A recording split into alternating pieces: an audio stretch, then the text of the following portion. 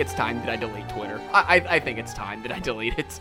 I can't wait to leave. Like, I want, if once Blue Sky or Threads or somebody, because I have a great group chat going with some college buddies, and that's the only reason that I stay on it. Like, I scroll to find stuff to send to the group chat, and then or I look at the stuff that they send through the group chat, articles and tweets and stuff like that. And once we have another place to do that, and I know we could text, but texting doesn't create the content. You know, like we're able to share content through the thing itself. All of my group chats are either like through iMessage or Messenger. I don't have any worth on Twitter anymore. I think I should just well, no, you know what? I do have some worth, and it's still like the social media for wrestling, which sucks. I know, but like, man, like for like anything that's trending, you're gonna see it on Twitter first off. Anything that's like going on is like, oh,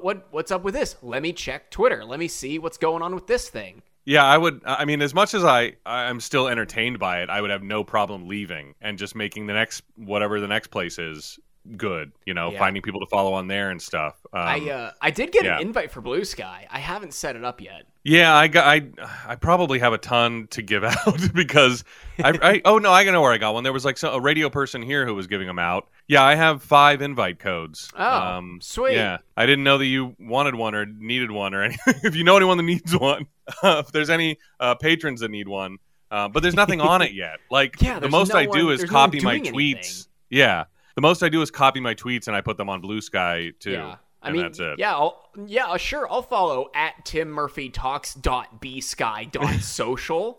Yeah, that's the other dumb thing about it. The stupid naming convention.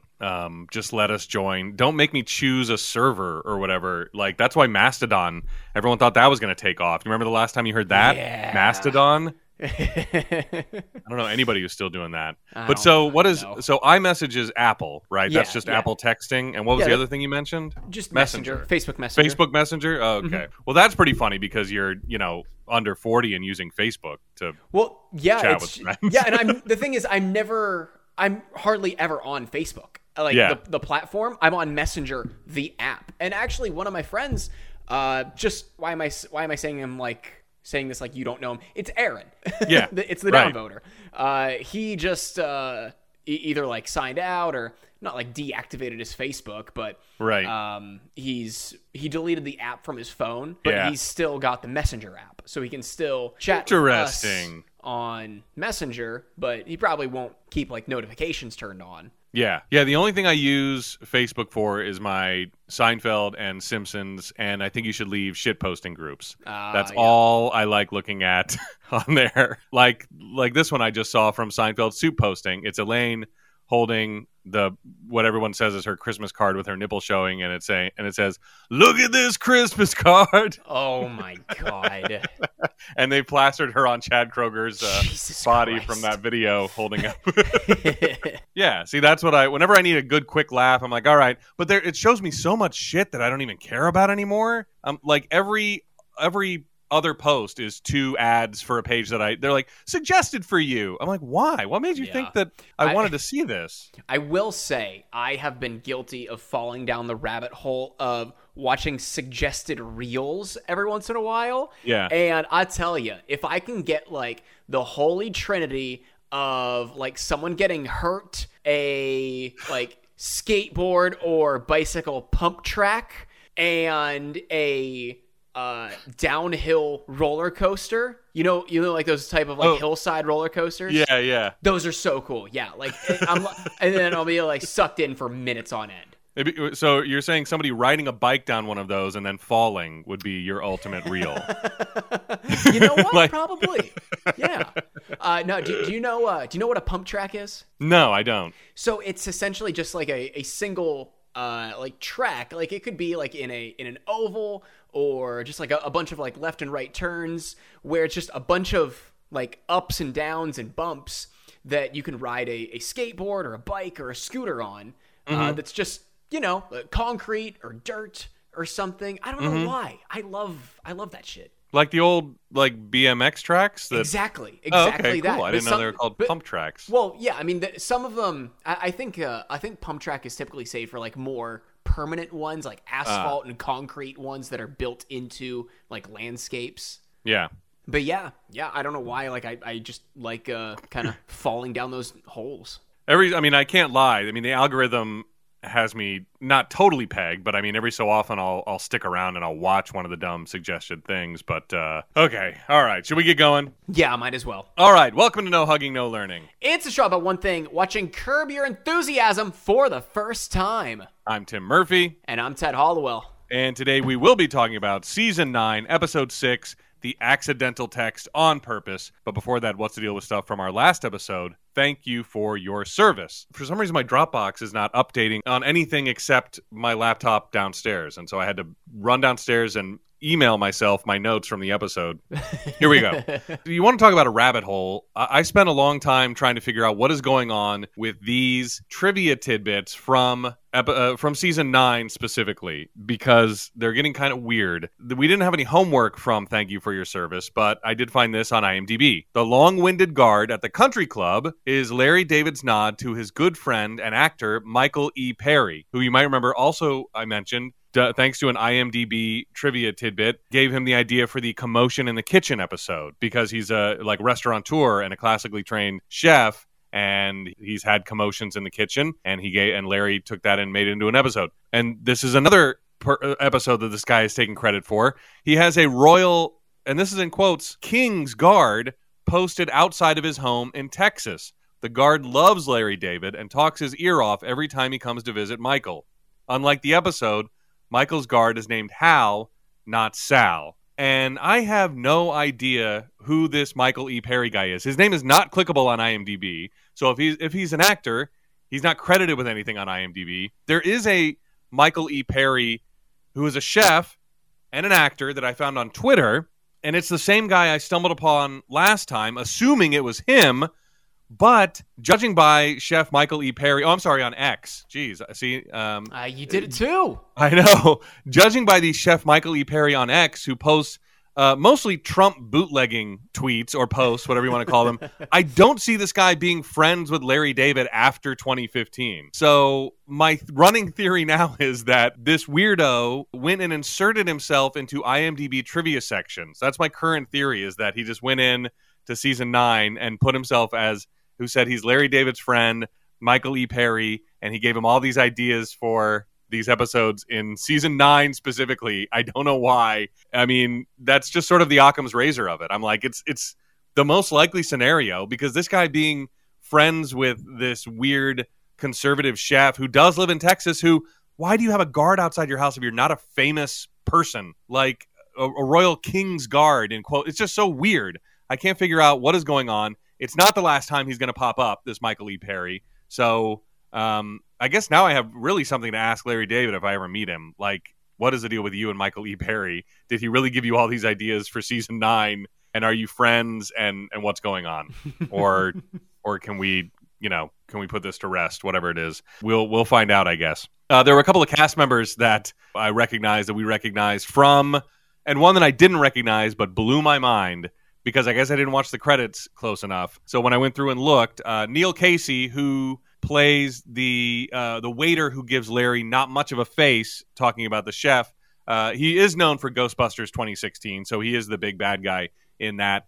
And he was also an SNL writer in 2012, and apparently wrote on one episode of SNL in 2023. So he was there pretty much for the whole 2012 season, and wrote on an episode last season, oddly enough, or got credit for something. Maybe it was a sketch that they revisited or something like that.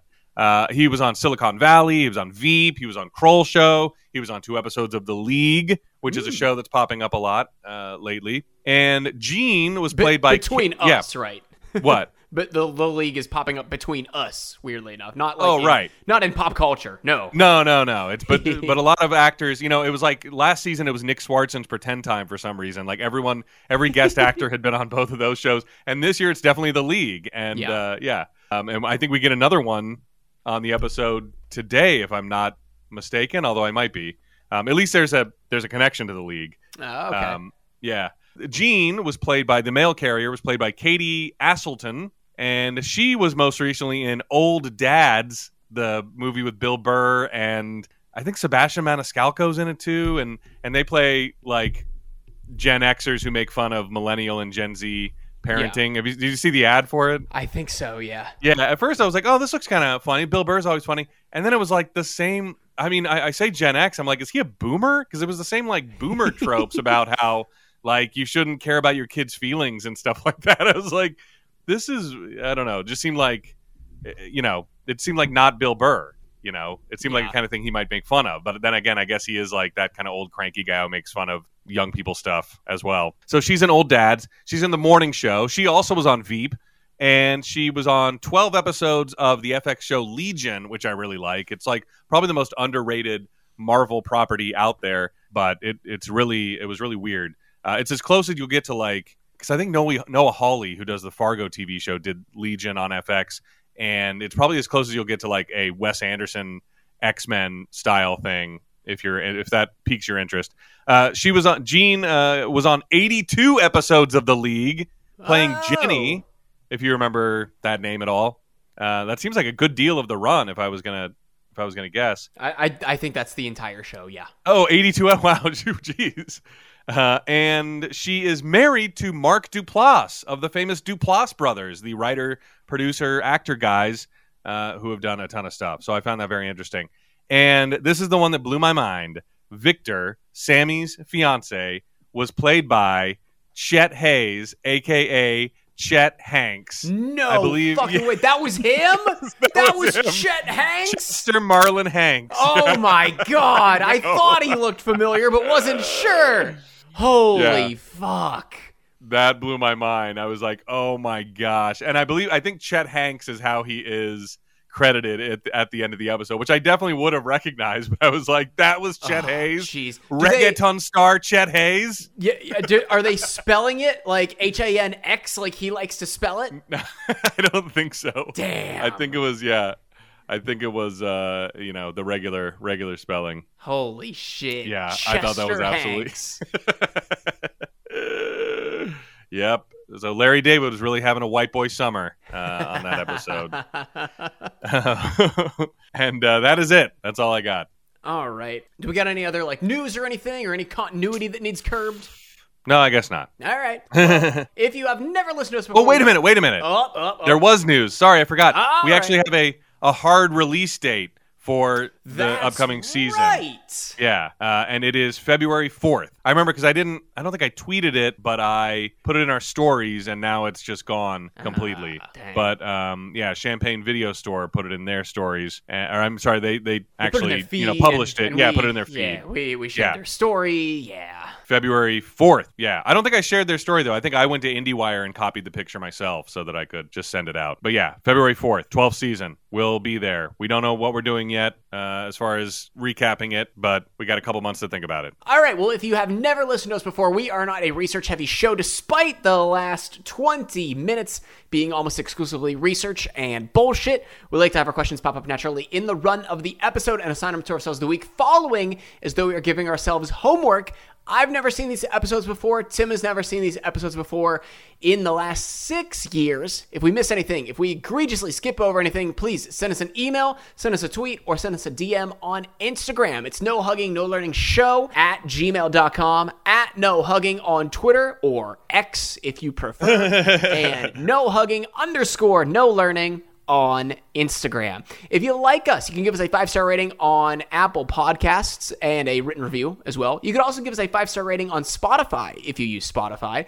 If you've done both of those, maybe either one of those, and you're finding a way to, or you're trying to find a way to like us a little bit more, you can join us over on Patreon, where for $5 a month, you can get early access to extended versions of all of our episodes. And now you can get 7 days free of the It's a Hyundai tier. That's the tier that we publish everything on. You can get that for free for 7 days. Try it out, see what you like, and see if it's something that you think is worth spending $5 a month on. Yeah, there's a lot of extra. There was a recent episode. I was so proud of myself. The Patreon edit was an hour and a half, and I got it down to 59 minutes. Yeah, Jesus. What all did you cut out? Holy hell. I've been leaving a lot, but I mean, some stuff, we go off and it doesn't really have to do, sometimes I listen to Office Ladies and they do the dumbest stuff that I'm like, I would edit that out. That wouldn't go on a main feed. But they're like, and Michael's driving a car in this episode,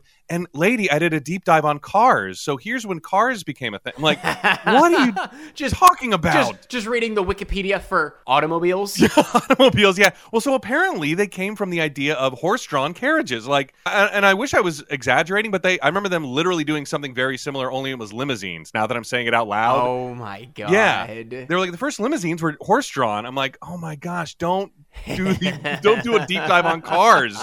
But so I'm like, what ends up on the cutting room floor for them? But sometimes I'm like, all right, well, this has to do with the episode, and I'll leave a little bit of convo in. But sometimes we go on a little longer. Sometimes it's a total tangent that has nothing to do with the episode.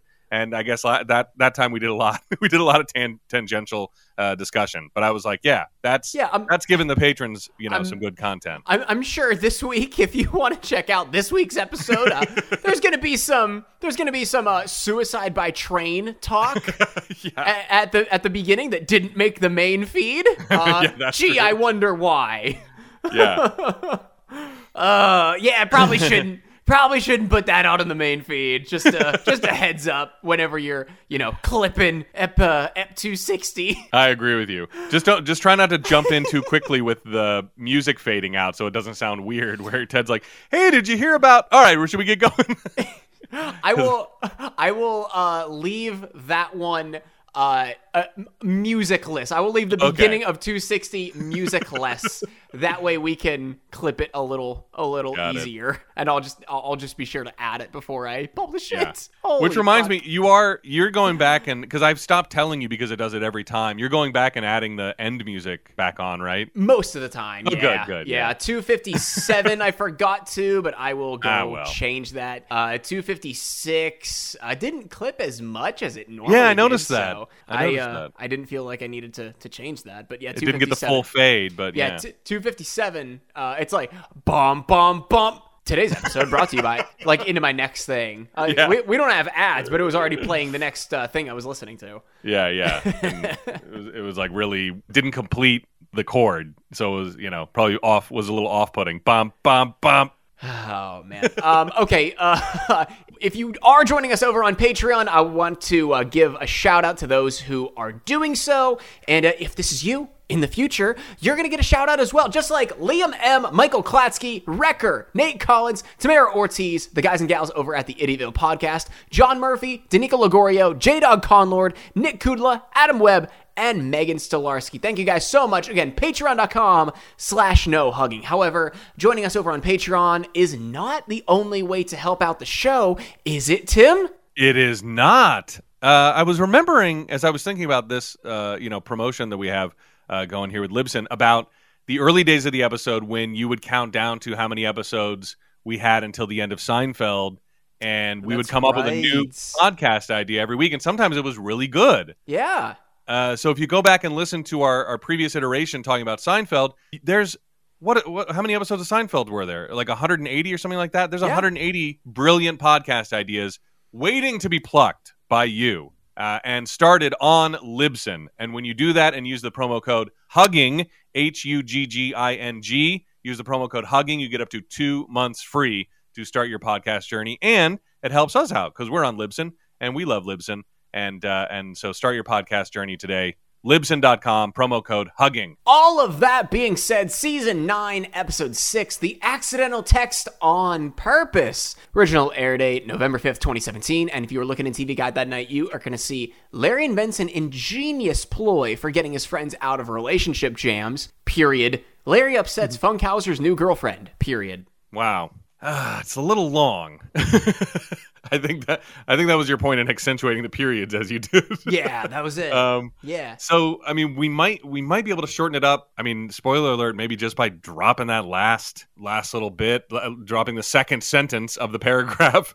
But also we might be able to make it better because he gets in trouble with Does he get in trouble with two people's? No, he doesn't do anything to Richard's girlfriend. That's all Richard. So, all right. I don't want to spoil it too much. We'll see if we can make it better at the end. We open at a hotel. I don't know where this was. Larry has, I don't know, taken a trip somewhere. And he is packing up his suitcase and watching what we find out later is the movie Arabesque with Sophia Loren and Gregory Peck. And he is so enthralled with what is going on that he shows up to the airport and misses his plane. The door closes as he comes up to get on, and the plane is there, but, federal regulations, they cannot open the door once the door is closed. And so she can get him a seat on the next flight. It is not first class, it is coach. And so she suggests that Larry enjoy the mall at the airport. They have a Wetzel's Pretzels. I liked Larry's disdainful, I'm going to have a Wetzel's pretzel. I'm going to do that. Back to her.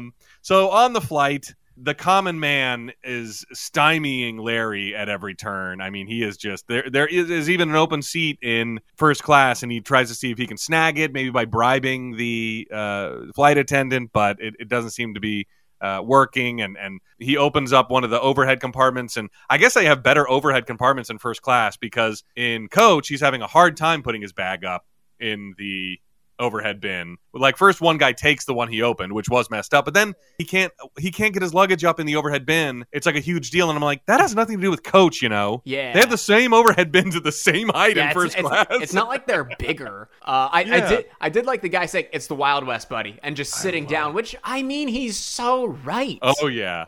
Oh yeah. I know. I think that's why Larry didn't give him any shit back. He's like, all right, damn it, you're right. Hey man, it's the Wild West. I don't know what to tell you. Yeah, I like that. It really, it got Larry. So Larry sits down next to the star of Transylvania 6-5000, Ed Begley Jr. Yes.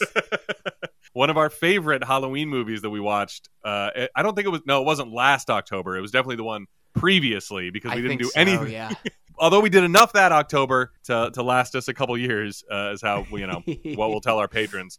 Yeah, but we did that as I was moving across the country. Somehow we were able to watch a Halloween movie per week. About?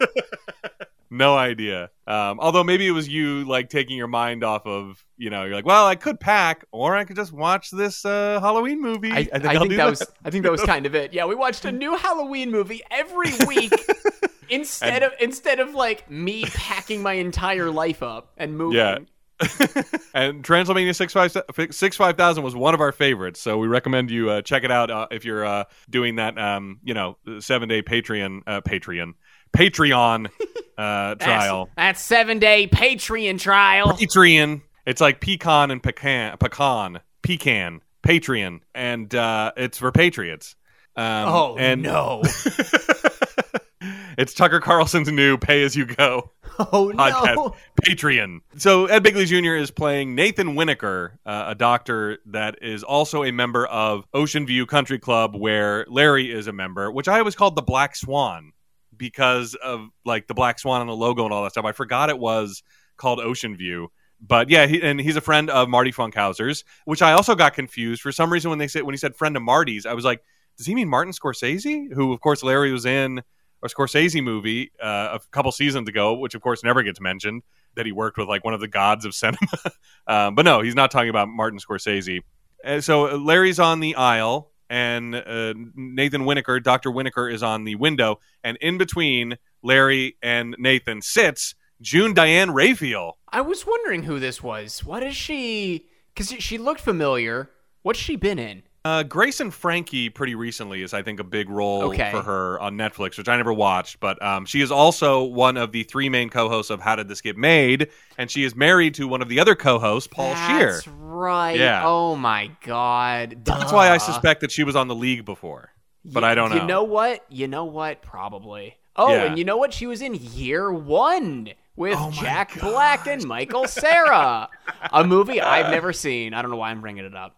I'm pretty sure I saw that. I think I had it, I'm pretty sure I saw that when it was on cable or something. It's not bad, It's not good, but it's not bad. It's not good, but it's not awful. It was worth a laugh. Yeah. So June Diane Raphael. You know what? She was Dr. Sadie in New Girl. Right. Yes. Isn't she like a lesbian gynecologist or something? That's it. Yeah, that's it. There you go. That's another big role. Yeah. She was on an episode, or she was on a show that you mention all the time, NTSF SDSUV. Yeah, with Paul Scheer. So they were on that together. Yeah. I'm still looking to see if she was on The League, and I am not seeing anything, weirdly enough. Surprising, because Zooks and her husband Paul Scheer were on that. So you figure it'd just be kind of a fun...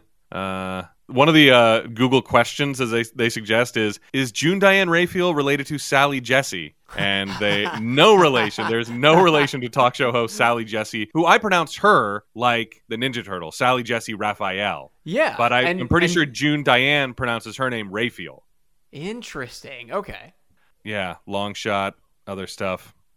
You're right, I don't see her on The League, though. Yeah, so she sits in between Larry and Nathan and talks Larry into switching to the middle seat because she says she has a condition where she has to go to the bathroom a lot and she doesn't want to have to ask him to get up over and over again because she's going to be going a lot. And then, as Larry's in the middle, June and Ed Begley Jr. both engage in every annoying seatmate behavior that they could cram into this little montage. There's encroachment. There's spraying.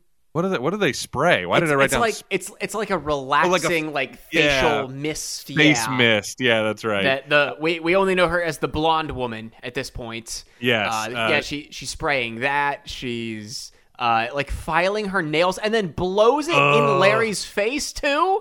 Nail dust. She's like brushing her hair into Larry's face. They're both coughing and sneezing and blowing into Kleenexes. They're reaching over each other. And it's when the blonde lady pulls out floss that Larry draws a line. He just says no. No. I did like that. He just, no. No.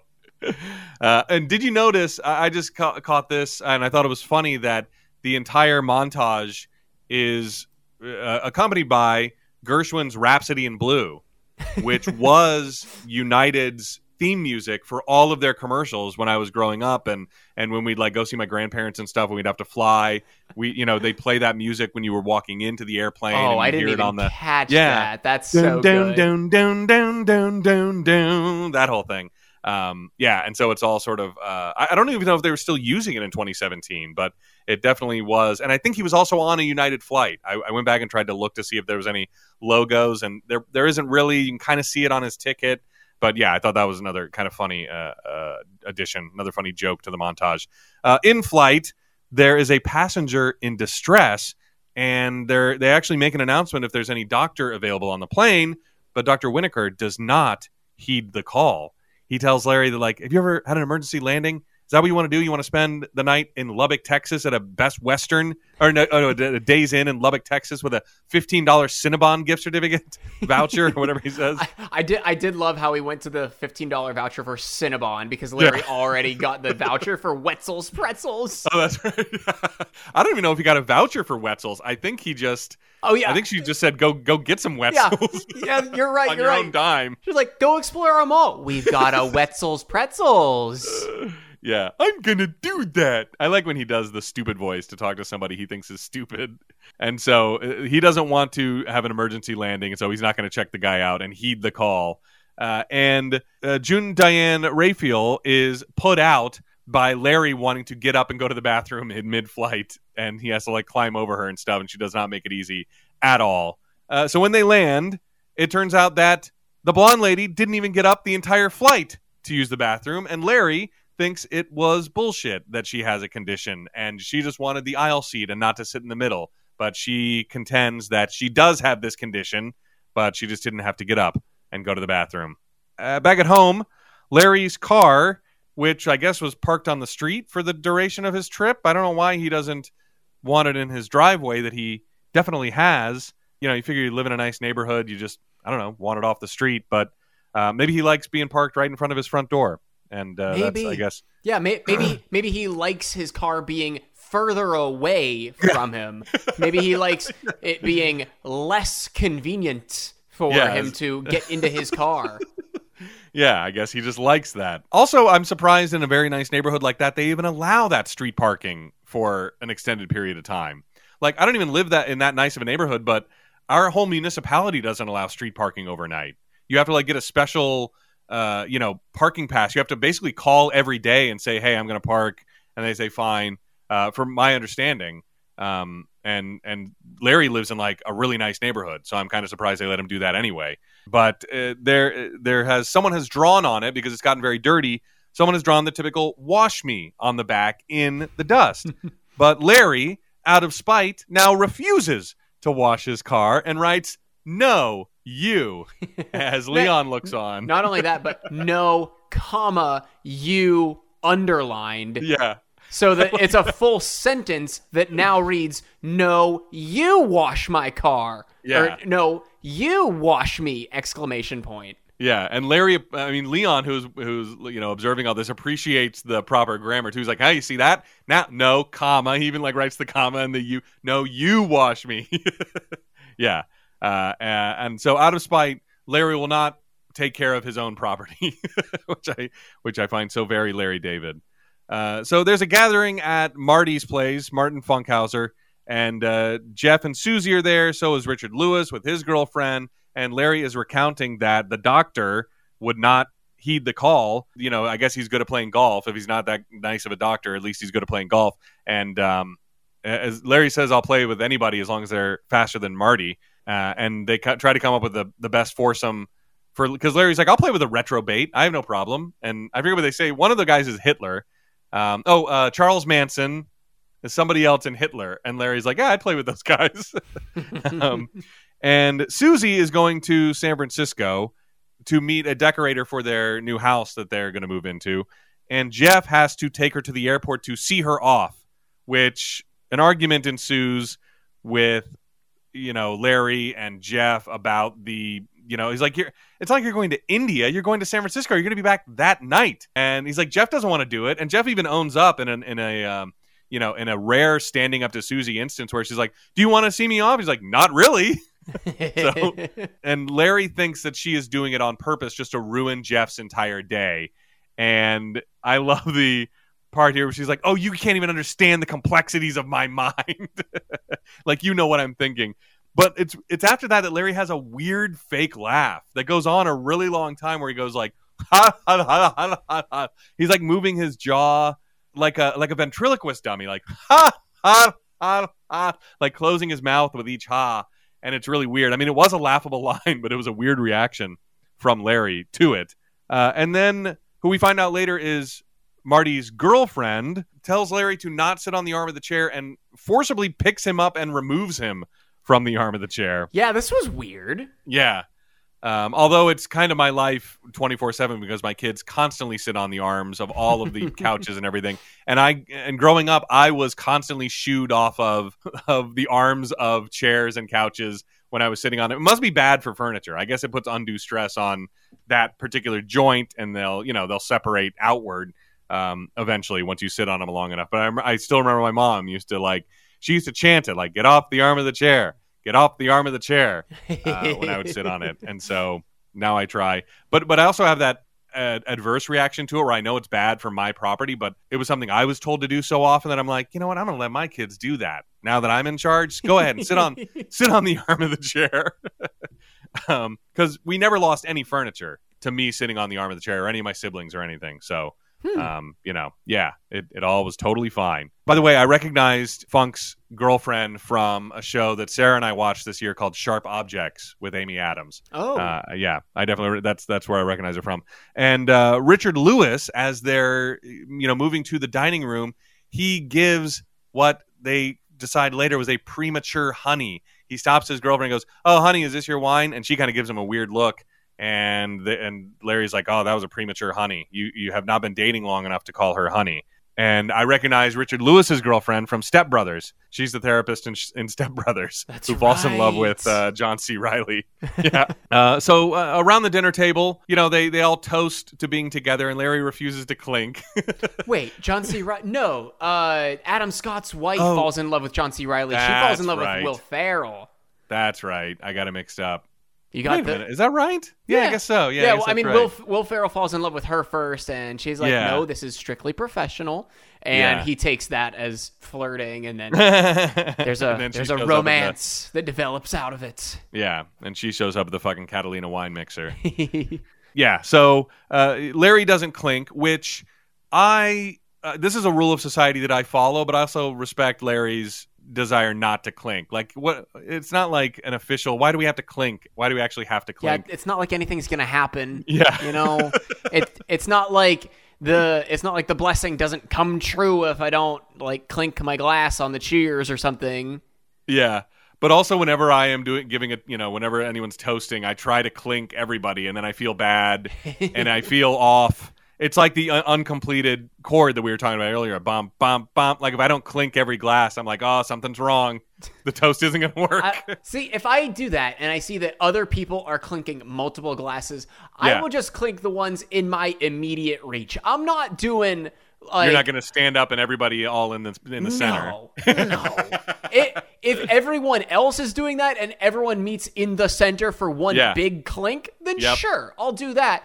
But if I see a person across from me going left and right and to the and in front of them, I'll do a couple. I'll do around me. I'm not going to be reaching down the table just to make sure I clink every glass in a circle. Standing up and going around, clink, clink. Holding up everybody from drinking any wine or champagne. Like, wait, I didn't get this person. We didn't clink.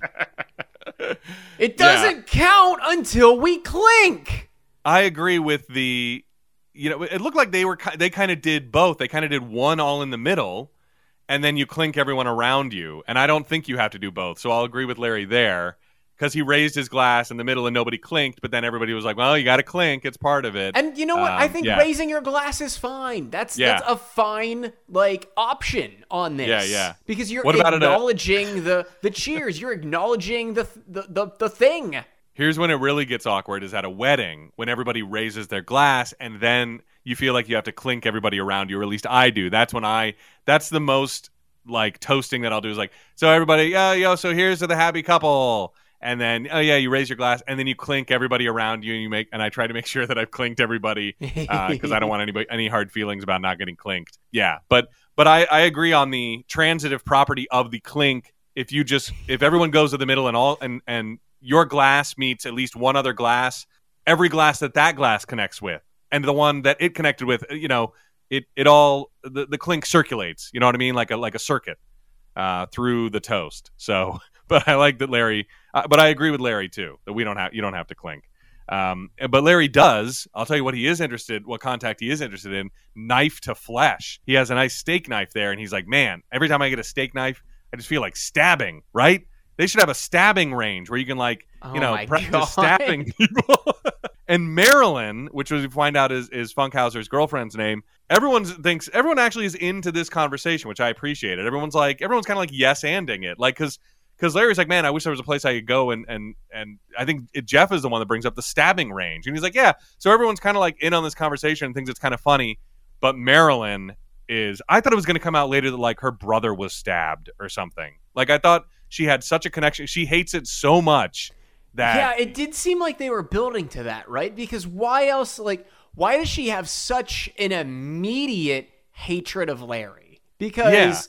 They just come in. The first time you see her, she's already fed up with him. I'm like, okay. She forcibly removes him from her furniture. Yeah, wish we could, see this build up. Yeah. I mean, it's the whole thing of show, don't tell, right? And the episode's already fucking long enough. It's a 38. Yeah, you could have put something in there. It's not like you need to, try and get back down to 30 minutes or anything. Yeah, and the other weird thing that made me think it was personal to her was that everyone else is enjoying it. So if you're throwing a dinner party, and even if someone you don't like comes up with a topic, if the rest of the group is in on it, you're in on it. Mm-hmm. It's like you just got to enjoy it or power through, but not glare at one of the participants in the conversation the whole time. Larry does remark about the tap water. She has put water out on the table, and it's tap water. This was probably the best line of the episode because he goes, no filter? He's like, you don't have a filter? And she's like, you don't have a filter. You have no filter, or something like that. I thought that was so funny. One of the only times you don't do blank, you don't do blank. Exactly. One of the only times this actually works. Yeah, I know. It's like, you have no filter? You have no filter. And everybody agrees with Larry. So Marilyn leaves the room, and everyone agrees with Larry that the water. It reminded me of the I think you should leave sketch where he goes, water stinks, because he's choking and he can't keep the water down. And I was like, wow, her water actually stinks. And everyone agrees, but they're following society's rules and not saying anything because they're at someone's house and you're just polite about the water. Marilyn comes back in the room, and she's like, you, Larry, are the only one who has a problem with my water. Everyone else likes it. Marty likes my water. And the drink he takes is just so funny. First off, no water was missing from his glass prior to this. Yeah. And second off, he takes a drink. He's like, it's delicious. Yeah. Or you're gay. He can't even swallow it. And Marilyn ends up kicking Larry out of the house. And as Larry is getting kicked out, Marty is still trying to do the end of the night small talk, like, "Wow, this was fun." And Marilyn goes, "This was not fun." And Marty goes, "No, it's not. You're right. It was not fun. This was not fun." So back at home, Larry's car now says "bald fuck" on the window. And Larry is now in a back and forth with this guy who wrote "Wash Me." And so Larry, he writes "blow me" on the window. Which, at this point, I didn't think it was gonna be the same person, but it made me think of "bald asshole" spray painted on his door. And I'm like, what if it's the girls who spray painted "bald asshole" on his door from trick-or-treating? Yeah, exactly. Very well could have been. Pretty funny reveal, because think of how old they'd be now. You know? Yeah, they'd be about probably Sammy's age, right? Yeah, they'd be like in their mid-20s, I think, from whenever that. I mean, this was 6 years, so geez, yeah, something like that. And so he rolls by a school bus, and all the kids think it's just absolutely hilarious that they see curse words on the side of a car. And I like that Larry is playing it up too. You know, he's not mad. He's like, "Yeah, look at this." You know, he's like playing along with the kids on the bus. So over at I thought it was funny, like hilarious though, how all the kids are just yelling, "Blow me, bald asshole!" Yeah. Hey, bald asshole, blow me! Or, it was hey, bald fuck. Yeah. That's right. Hey, bald fuck, blow me, you bald fuck. Yeah. So over at West Side Tavern, which was at 10850 West Pico Boulevard, but it closed last day of business, Halloween 2020, after 10 plus years there in West LA. And they did blame the COVID pandemic. They could not weather the storm that was the pandemic. So, closed in 2020. And last time Google Maps rode by, it was for lease. And Larry is having lunch with Richard Lewis there, who is despondent because he may have lost out on a wife because of his premature honey.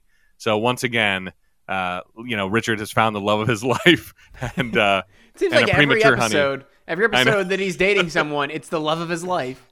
I love that, how he's always all in. And Larry makes fun of him. He's like, "I could be marrying this person. Okay, I think she's the one. All right." But he blew it with Rhonda. That's what we find out her name is. And he gets a text from her, "We have to talk." And they both agreed. This was such a great setup because it really raised the stakes. Like, nothing ever good happens after "we have to talk." It's never "we have to talk. I'm bringing you to Cancun." And so it's definitely bad, and he definitely blew it. But then Larry comes up with an ingenious plan, if I could use the words from the synopsis: call everyone honey. Just use the word like it's any other word in your regular vocabulary, and it didn't mean anything in front of her. So invite her to the restaurant and just call everybody honey. This storyline was so Seinfeldian, in my opinion. It was. The premature honey? Oh my gosh. Like, this is definitely something that George would do in one of his relationships. You know, he's getting along great with somebody. Yeah. The premature honey, she's not calling him back or whatever. Yes. It's absolutely a Seinfeld plot line. It's almost the one where he wanted to say "I love you" to her just because he'd never said it before, and he just wanted to say it. And he says "I love you," and she goes like, "I'm hungry," and he's like, "Maybe she didn't hear me," so he says it again, and she's like, "I heard you the first time." But this was, I mean, on a Seinfeldian, on a totally, because they would have come up with the same way to get out of it. I could see the character saying, "Yes, I'll call everyone honey, of course." And so Rhonda does come to the restaurant. And Richard Lewis puts the plan in motion.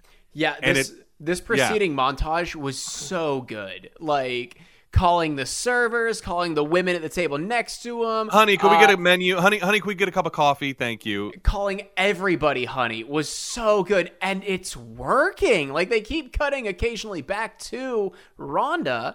And she's like, huh, okay. Yeah, and he sold it. Like, it sounded so natural. Yeah, like, it sounded so sincere, too. Yeah, it didn't sound forced at all. Honey, can we take this chair? Yeah. Oh, my gosh. He sold it. He goes a little overboard towards the end, but that might have been just like the montage element of it where it's like, honey, can we do this? Honey, can we do that? Honey, can we get the check? You know, they might have just been playing too many honeys in a row, but I was like, hold up, RL, back off a little bit, and it totally works. Because what she wanted, and that's how we know that she was coming to break up with him, and it works, is that he was like, oh, didn't you texted me that we have to talk? And she was like, oh, yeah, I just want to let you know I was free on Friday. And that's how they know that it definitely worked, because nothing good ever happens after we have to talk. And so she definitely just made something up on the spot, like, oh, yeah, I am free this Friday. Let's go out on a date. And we learn that she works at Neiman Marcus, and Larry's like, oh, you know what? I need some pants. And she was like, come on by anytime. And I love that as Larry's leaving, and he and Richard Lewis are like almost winking at each other, like, look at what we did. She's like, so what do you want to do on Friday? And he's like, anything you want, honey. Oh my gosh. What a great little button. So good. So good. God damn. I know. So over at the country club, Jeff and Larry are talking, and Larry is invited to the Rams game on Sunday, but that's the day that Jeff has to take Susie to the airport and pick her up, so he can't go. Dang. Yeah. I know.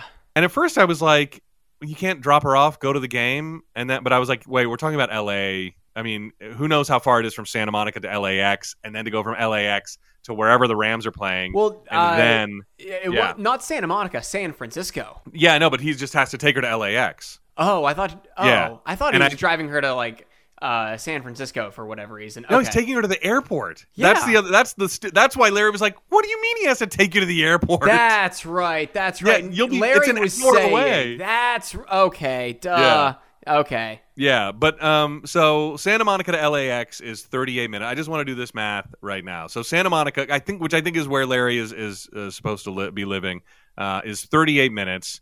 And let me add a stop now to, was SoFi Stadium around in 20? Isn't that where they play now? Where's my? No. Yes, it was. Because WrestleMania Stadium. 31 was at SoFi Stadium, and that was in 2014. So then he could definitely drop Susie off, catch a little bit of the game. The tickets are free. What do you care? 2015. Yeah. So yeah, it was definitely around. So Jeff has to pass LAX on his way to SoFi Stadium. I mean, it's literally on the way. So it's 34 minutes to LAX and then another 24 minutes on the exact same route to go to SoFi Stadium. So a total of, if you left right now at whatever it is, 2:30 out there on the West Coast, I think you would, it'd take an hour. And so I would say that's probably normal for a random Sunday too. Let me remove the middle step just to see. So if he just went directly to SoFi Stadium, it's 40 minutes. So it's only an extra 18 minutes to see Susie off and then head to the game. I think he definitely could have done that. But instead, here's what Larry comes up with. This is the true and genius idea. This is what the synopsis was referring to. Larry's genius idea about how Jeff could go to the game. Do the accidental text on purpose. Send a text to Susie that is purporting to be for Larry, saying, hey, Larry, I can't go to but send it to Susie about how great she is and how you really want to take her to the airport and see her off and how you love her so much. And then she'll see, that your heart is in the right place and say, oh, you know what? You don't have to take me to the airport. That's fine. And it's at that point that Funkhauser and Dr. Winokur show up, and they talk about, playing golf, and the doctor suggests making it kind of interesting and maybe putting $200 on the game between him and Larry. Because they have similar handicaps, I think he says, yeah. right? Yeah, one is 10 and one is 15, which sounds pretty disparate to me, but I don't know anything about golf handicaps. Yeah, so. I have no idea. But I would think 5 more would be, I don't know if those are good or bad, but yeah, but I guess they're pretty close. So let's make it interesting.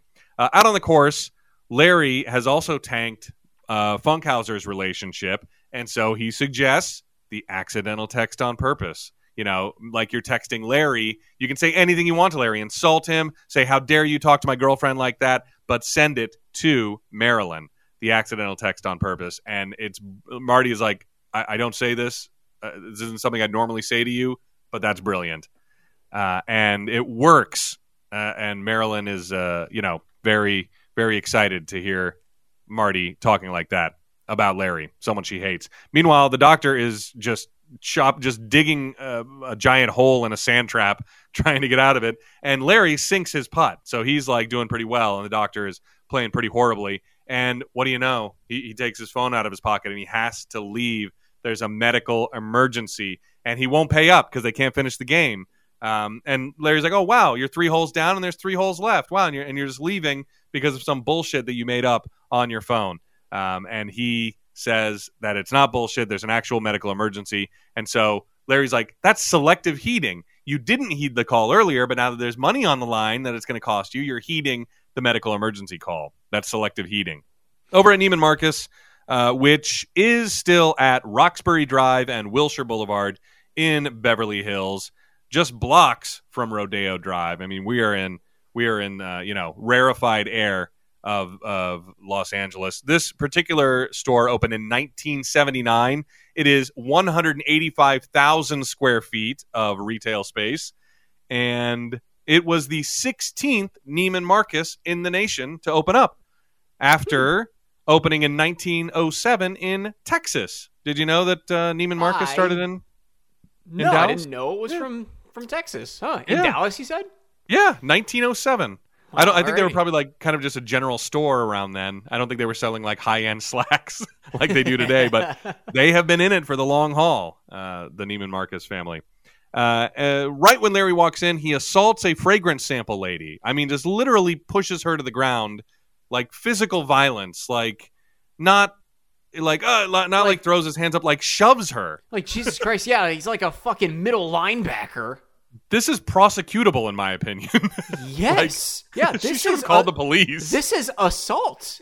Yeah. And I mean, Like, not to draw more, comparisons to middle linebackers, but like, I mean, come on. Yeah. All right. It's pretty egregious, but Larry gets away with it, I guess, because they're in Beverly Hills, and I guess you can treat the help however you want. And it was actually him shoving this lady was witnessed by Marilyn. She happens to be in the store at the same time and sees this.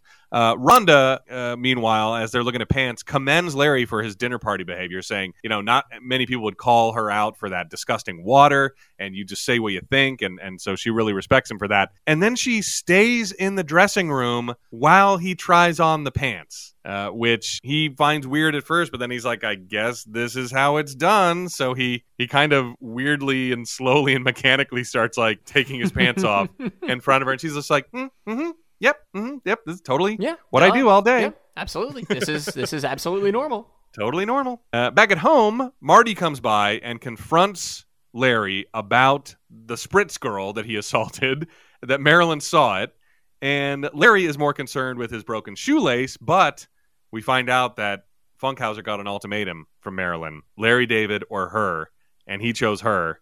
And Larry says he would have made the same decision. I would have made the same decision. Vagina always wins. And even Leon. I think Leon's the one that says that, in fact. Vagina always wins. That sounds like a Leon thing. Yeah. Because Larry comes up with the initial conceit, which is like, at our age, it's very difficult for us to find people to have sex with us. So I totally understand why you chose her instead of me. So, is this it? Meanwhile, Rhonda texts Larry and says that her pants are ready, or his pants are ready. And Larry thinks that Rhonda likes him because of, like what she said to him about the dinner party and stayed in the room while he changed clothes and stuff. And Leon says, so are you going to hit it? And Larry's like, no, I'm a loyal friend. I always choose my friends over women, which is weird because he just said he would have made the same decision that Funkhauser did. But I guess when Larry can get on his high horse for anybody, he'll switch positions immediately, because he just said he would pick the woman over him, and now he's saying he would pick his friends over a woman. Maybe it's a different situation regarding cheating. Like, I guess he can say that, but he does make the parallel that he's a loyal friend who would choose his friends. And so this to me was hilarious too, because Funkhauser's trying to leave, but Larry won't let him have the last word. They just keep saying, bye. Goodbye. Stop. All right. Stop. This isn't a last word thing. This is it. This is the last time we're going to talk to each other. And I loved how it ends. Like they say bye at the same time, and then Marty just backs into the pots and pans. Yeah, there's like a display of pots and pans. He like backs right into it as he backs out. That was hilarious. Yeah, but I like the goodbye. Goodbye. They both try to say it at the same time. That's it. Goodbye. Over at Neiman Marcus, Rhonda insists that Larry once again try on the pants before he leaves.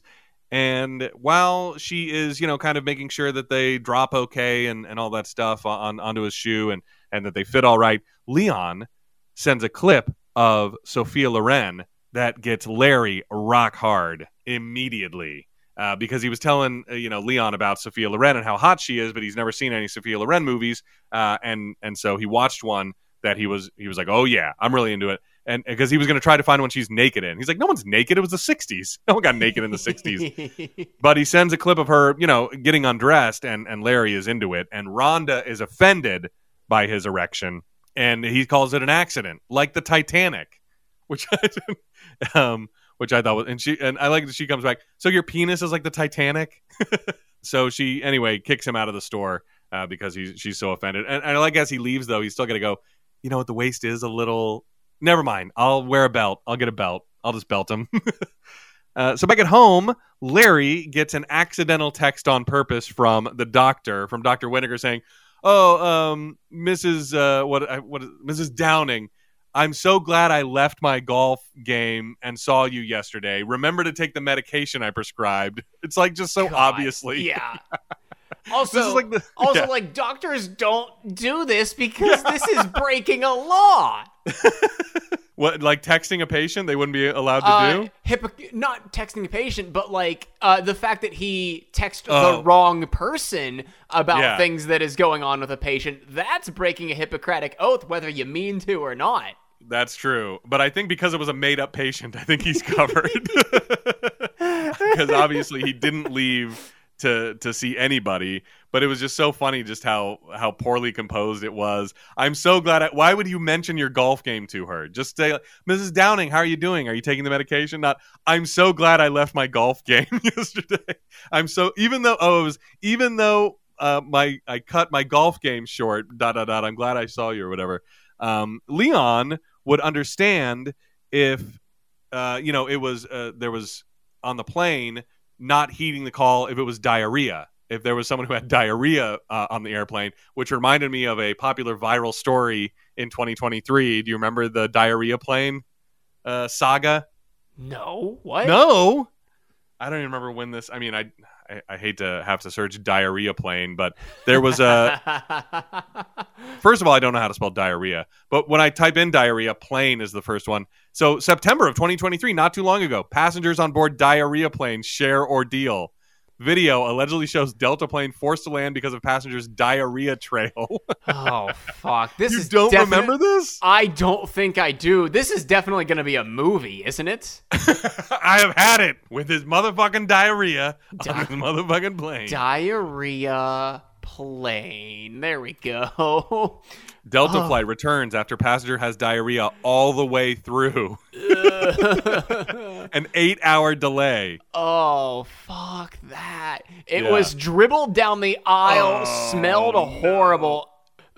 Delta in Atlanta? You know how often I'm flying Delta through Atlanta? Everybody Every time I Delta. fly. Yeah. Fuck that. Oh, yeah, because man. first it was a story, and then the video came out like the next day. Everyone was like, no way, come on, how bad could it be? And you saw how bad it was, and yeah. So Leon predicts diarrhea plane a couple years before it happened. Larry gets into his car, which is now parked in the driveway, by the way, not on the street, but somehow it now has a giant cock drawn on the side of it. Which he does not see. Right? Yeah, because I guess it was on the passenger side, and so when he got in, he doesn't see it. But it was very detailed. For a simple line drawing, there were little details that I was like there's almost like a urethra outline towards like or what I'm guessing is the urethra. It was like a little, I was like, man, that is a very detailed cock for as simple as it looks. You know, it was just very good line drawing. Like there's no way I could draw one like that. But Larry has a very detailed one on the side as he goes to a country club dinner where, everyone stares at his car as he pulls up hilariously. Someone calls it, I think, a 14-foot cock. It's Marty. Yeah, he's like, Marty, ignore him. It's a 14-foot cock. And he explains to Richard Lewis, what was going on about with Rhonda, because he comes up to him right away and thinks he was trying to sleep with his girlfriend behind his back and at her place of work and all that. And he explains to him, Richard Lewis is like, well, now I got an ultimatum. So, she maybe choose between you and me. You and her, and I chose her. So stay away from my girlfriend. And he says this as she's walking out from the banquet hall or somewhere, and she goes, girlfriend? And this is where Richard tries to plan again and tries calling everyone girlfriend. Oh, hey, girlfriend. Oh, look, girlfriend. And he doesn't sell it this time. No. Which was hilarious. Oh, I just call everybody girlfriend. Oh, hey, girlfriend. He's just yelling random people. Hey, girlfriend. Oh, what's up, girlfriend? Hi, girlfriend. And it doesn't work. Not natural sounding at all. Meanwhile, Dr. Winokur shows up with BB. We learn her name. That's June Diane Raphael's character from the airplane. They hit it off at the baggage claim, and so now they're seeing each other. And Larry is like, oh, thanks for that accidental text on purpose that you sent. And the doctor, again, horrible acting, is like, oh, what do you mean? I didn't... Oh, wait a second. Oh, Lydia Downing, whatever her name is. Oh, and Larry David, they're right next to her. And Larry just sees right through this bullshit story. And also mentions the condition that BB has. And, so we get a stare down about both of them. Was that really an accidental text? And he says it was. And he's like, and you really have a condition? And she says yes. And we get a double stare down from Larry regarding both of those bullshit stories. Inside, Rhonda has completely left now, and there is no exemption for Funkhauser to talk to Larry David, even though they're sitting at the same banquet table. And Jeff and Susie have to leave early because Susie has to pack because Jeff still has to take her to the airport because she did not buy that accidental text bullshit that Jeff tried on her. And Marilyn's like, what do you mean accidental text on purpose? And totally blows up Marty's spot, saying they're like, oh, he sends a text that pretending to be to somebody else, but it's actually to you about how much he loves you or whatever. And so now Marilyn, I like Marty just kind of like standing so still, like maybe she won't see him if he doesn't move or whatever. And he's like staring at Susie, trying to get her to shut up, but it's obviously not working. And so that, that's all totally blown up. So after Marilyn, gets upset with Marty, he just lets out everything that he's been keeping in, like how her water tastes disgusting. It's like sticking a straw up a frog's ass, which was amazing. I remember the line now from earlier in the episode. I think it was Richard Lewis says goldfish would commit suicide in this water. Jesus Christ. But straw up a frog's ass is infinitely better than that. Just hilarious. And so now Marilyn leaves. And Susie points out to Jeff, you're the only man at this table that can hold a woman. No one else, everyone else is now single. And Larry observes BB just like chugging water. And so again, just more evidence that her condition is bullshit. And the doctor, so I guess this is like kind of a banquet celebrating the retirement of like a club pro or something like that. And the guy on stage like tells a joke, and the doctor realizes it was the same joke that he wrote. And so he asks Larry for a joke, and he's a comedian, and he should do it, but Larry does not heed the call. He's not heeding the call for a comedian for the doctor. So over at Blue Wave Hand Car Wash, which is still at 10854 Santa Monica Boulevard in West LA, Larry is finally getting his car wash, and he runs into a neighbor named Dave, who reveals himself to be the dust letter and cock drawing messenger. And Larry and Dave kind of exchange respective finger guns at each other as Frolic starts to play, and that's the end of the episode. Oh, right. What do we got for homework this week? I didn't write anything down. No, really? We've kind of been doing it, yeah. We've kind of been doing it as we go, kind of. I've noticed. I kind of like it, but, I like having the things that, none of us can, none of us, like there's more than two of us, that neither of us can answer during the run of the show. Yeah. Occasionally those things still pop up, but it's so close to, it's only 5 years removed or 6 years removed from when these episodes aired, so it's like, we just remember them now. It's like that's true. The references. There, of course, there's like old, there's like old ass movies like Sophia Loren movies and stuff like this thing. Arabesque I'd never heard of, but also we know everything we need to know about it.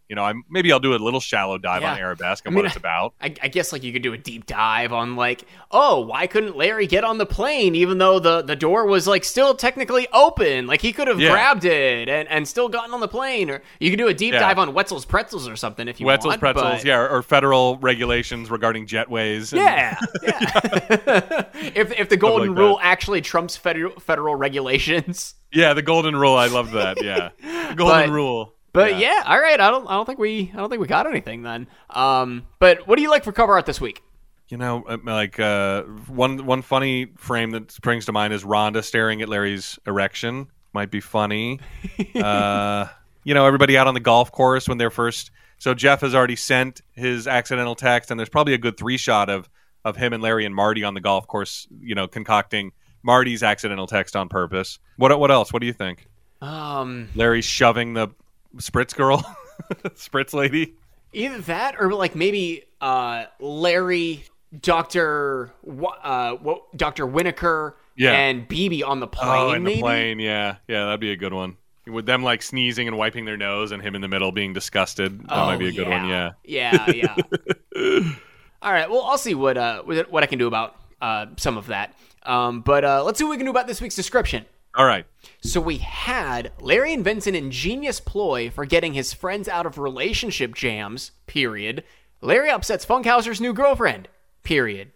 So do we need, it happens, but do we need the second one? Because that sort of implies relationship troubles. I think it just it's like redundant. Yeah, I think it's like, you wouldn't believe the things that happen, period. Also, things happen, period. Like, what? Okay, you just told us that we wouldn't believe the things that happen.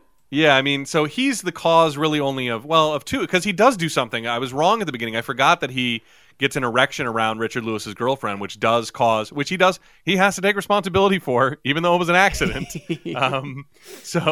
But he's not embarrassed about it. It wasn't her causing the erection. It was just a, bad timing or whatever. So, but it is his fault, just like it's the fault of, pissing off Marilyn. Mm-hmm. And then he does piss off Susie, but that's normal. So, what do you think about just of dropping that second sentence? I think I'm fine with it. So just having Larry invents an ingenious ploy for getting his friends out of relationship jams, and that's it? I would say Larry invents ingenious ploys to get his friends out of relationship jams, because then we can bring Richard into because Richard's plan has nothing to do with the accidental text on purpose, but it was ingenious to come up with calling everybody honey. And he does that really and the accidental text. And so he helps Jeff, Marty, and Richard Lewis. And so I think we can shorten it even more and just get rid of an ingenious ploy and change it to ingenious ploys. There, we saved one letter. Yeah, he does have multiple ingenious ploys in this one episode. Yeah. I like it. I think that's very good. All right, next week we have got... Oh, wait. But, Tim, maybe Curb Your Enthusiasm has got something better this week? Maybe. We'll see if we've made up. Yeah, if OpenAI likes us again. Yeah. So here's Curb Your Enthusiasm for this week, and here's the same prompt as last week. Please write a synopsis of episode 6 of season 9 of Curb Your Enthusiasm, The Accidental Text on Purpose. In the episode, The Accidental Text on Purpose, Larry David accidentally sends a text message intended for his assistant, but it lands in the wrong hands. The message, meant to vent about a person, inadvertently gets forwarded to the person mentioned, causing an awkward and uncomfortable situation for Larry. As he tries to navigate this predicament and explain the misunderstanding, Larry faces the consequences of his accidental text. The episode humorously explores the fallout from his miscommunication, showcasing Larry's attempts to rectify the situation while managing the resulting chaos and misunderstandings among his acquaintances. Oh my god. Oh, jeez. Maybe Grok would do a better job. Oh Maybe god. we should pay for Grok. How do you get Grok? What is that? Is it a premium? I think you have to buy feature? premium. Yeah. Okay. Yeah. I was wondering. I'm like, I haven't seen anything other than this, other than like conservative talking heads getting mad at how it's woke. I'm like, no, I love how funny they were. Like, are trans women really women? And it's like, yes. And they're like, no. At Elon, sir, your masterful gambit is wrong. And they're like, no, so hilarious. No, you are the wrong one. Holy shit. All right. Tim, did you like this episode? You know what? I had to give this one a full star. Wow. I was cracking up through the whole episode. There were so many funny moments to me, and I loved it all the way through and was just like, just cracking up. And that's kind of just as simple as a rubric as I need sometimes, where I'm like, did it make me laugh out loud a lot? Then there we go. Yeah, I loved it. What about you? I didn't do that. Yeah. Did not do that. No, I just, You hated it? It's not that I hated it. Yeah. But I don't know. I liked it, but I didn't give it a star at all. Yeah. I don't know. Just kind of an average, or maybe even below average. Just kind of an average episode. Yeah. I don't know what was tickling me so much about it, but I was loving it all the way through. I thought it was just hilarious, and I think it's only my second full star. I have a star low, and there's another star. So yeah, I'm up to. If this is where it ends, then I've got my 3. But who knows? Maybe it'll get better from here. But yeah, I thoroughly enjoyed this episode. I would almost put it up in one of my I will put it in my all-time favorites. I won't call it an all-time great, but I think this one landed in my all-time favorites. You know? All right. I mean, hey, it just shows how our tastes differ, I guess. Yeah. You know what? Maybe I will give it a star low at the very least. I think I do owe it at least a star low. Okay. Because I was enjoying it, and I was loving the schemes that Larry was cooking up. Yeah, and they seemingly work until the very end when they don't, which is always fun. It's always great when he gets his. You think he's getting away with something, and then he gets his comeuppance. And that also, now that you mentioned it, is one of my, something that has tipped the scale one way or another when it's come down to the episode. I'm like, this episode is a happy ending for Larry. This episode, he gets his comeuppance, and it's always the second type that I always land on is the better one. And so that kind of is how this ends up. Yeah, and I think I'm looking at my star ranking so far on season 9, and even if I have this as a star low, this may still make my top 3 so far. Anyway. Yeah, yeah. So we're kind of in the same boat there. Kind of in the same boat. Yeah. I mean, it'll be interesting to see how it fares for the end of the season. But all right. Yep. Next week we've got season 9, episode 7, Namaste. Original air date, November 12th, 2017. And if you're looking in TV Guide that night, you are going to see Larry angers a hot yoga teacher, hot-yoga teacher, has an auspicious first date, and seethes over a run-in with an unfair Uber driver. Oh, yeah. So did you watch the coming attractions, the preview? No, I forgot about it. So it has to do with Larry's Uber rating. I think he's got a 1-star Uber rating, and he finds out in this episode. Larry would have a 1-star Uber rating. Definitely. I don't know why he's so surprised. Literally impossible to do. Like, you get booted from the app if you're 3 stars or lower. Jeez. Yeah, so that's going to be entertaining. I don't remember. So she's a hot yoga instructor, not a hot yoga instructor. Is that right? Correct. Yeah, okay, hot yoga, hot-yoga. The type of yoga is hot. Got it. And Larry seethes about about the Uber driver. And then what was the middle one? I wanted to say something about that too. I don't remember. Has an auspicious first date. Auspicious. Another word like the one for clothing that we had a little bit ago that I've probably used before, but I don't necessarily know what it means. So I might have to look that up, do a little pre-homework. Like, it means good luck. Like, right? I think. Like, what an auspicious occasion. What a what a I don't know. All right. Just giving up. I like it. Okay, is that it? Yeah, that's it. All right. For No Hugging, No Learning, I'm Tim Murphy. I'm Ted Hollowell. Be good.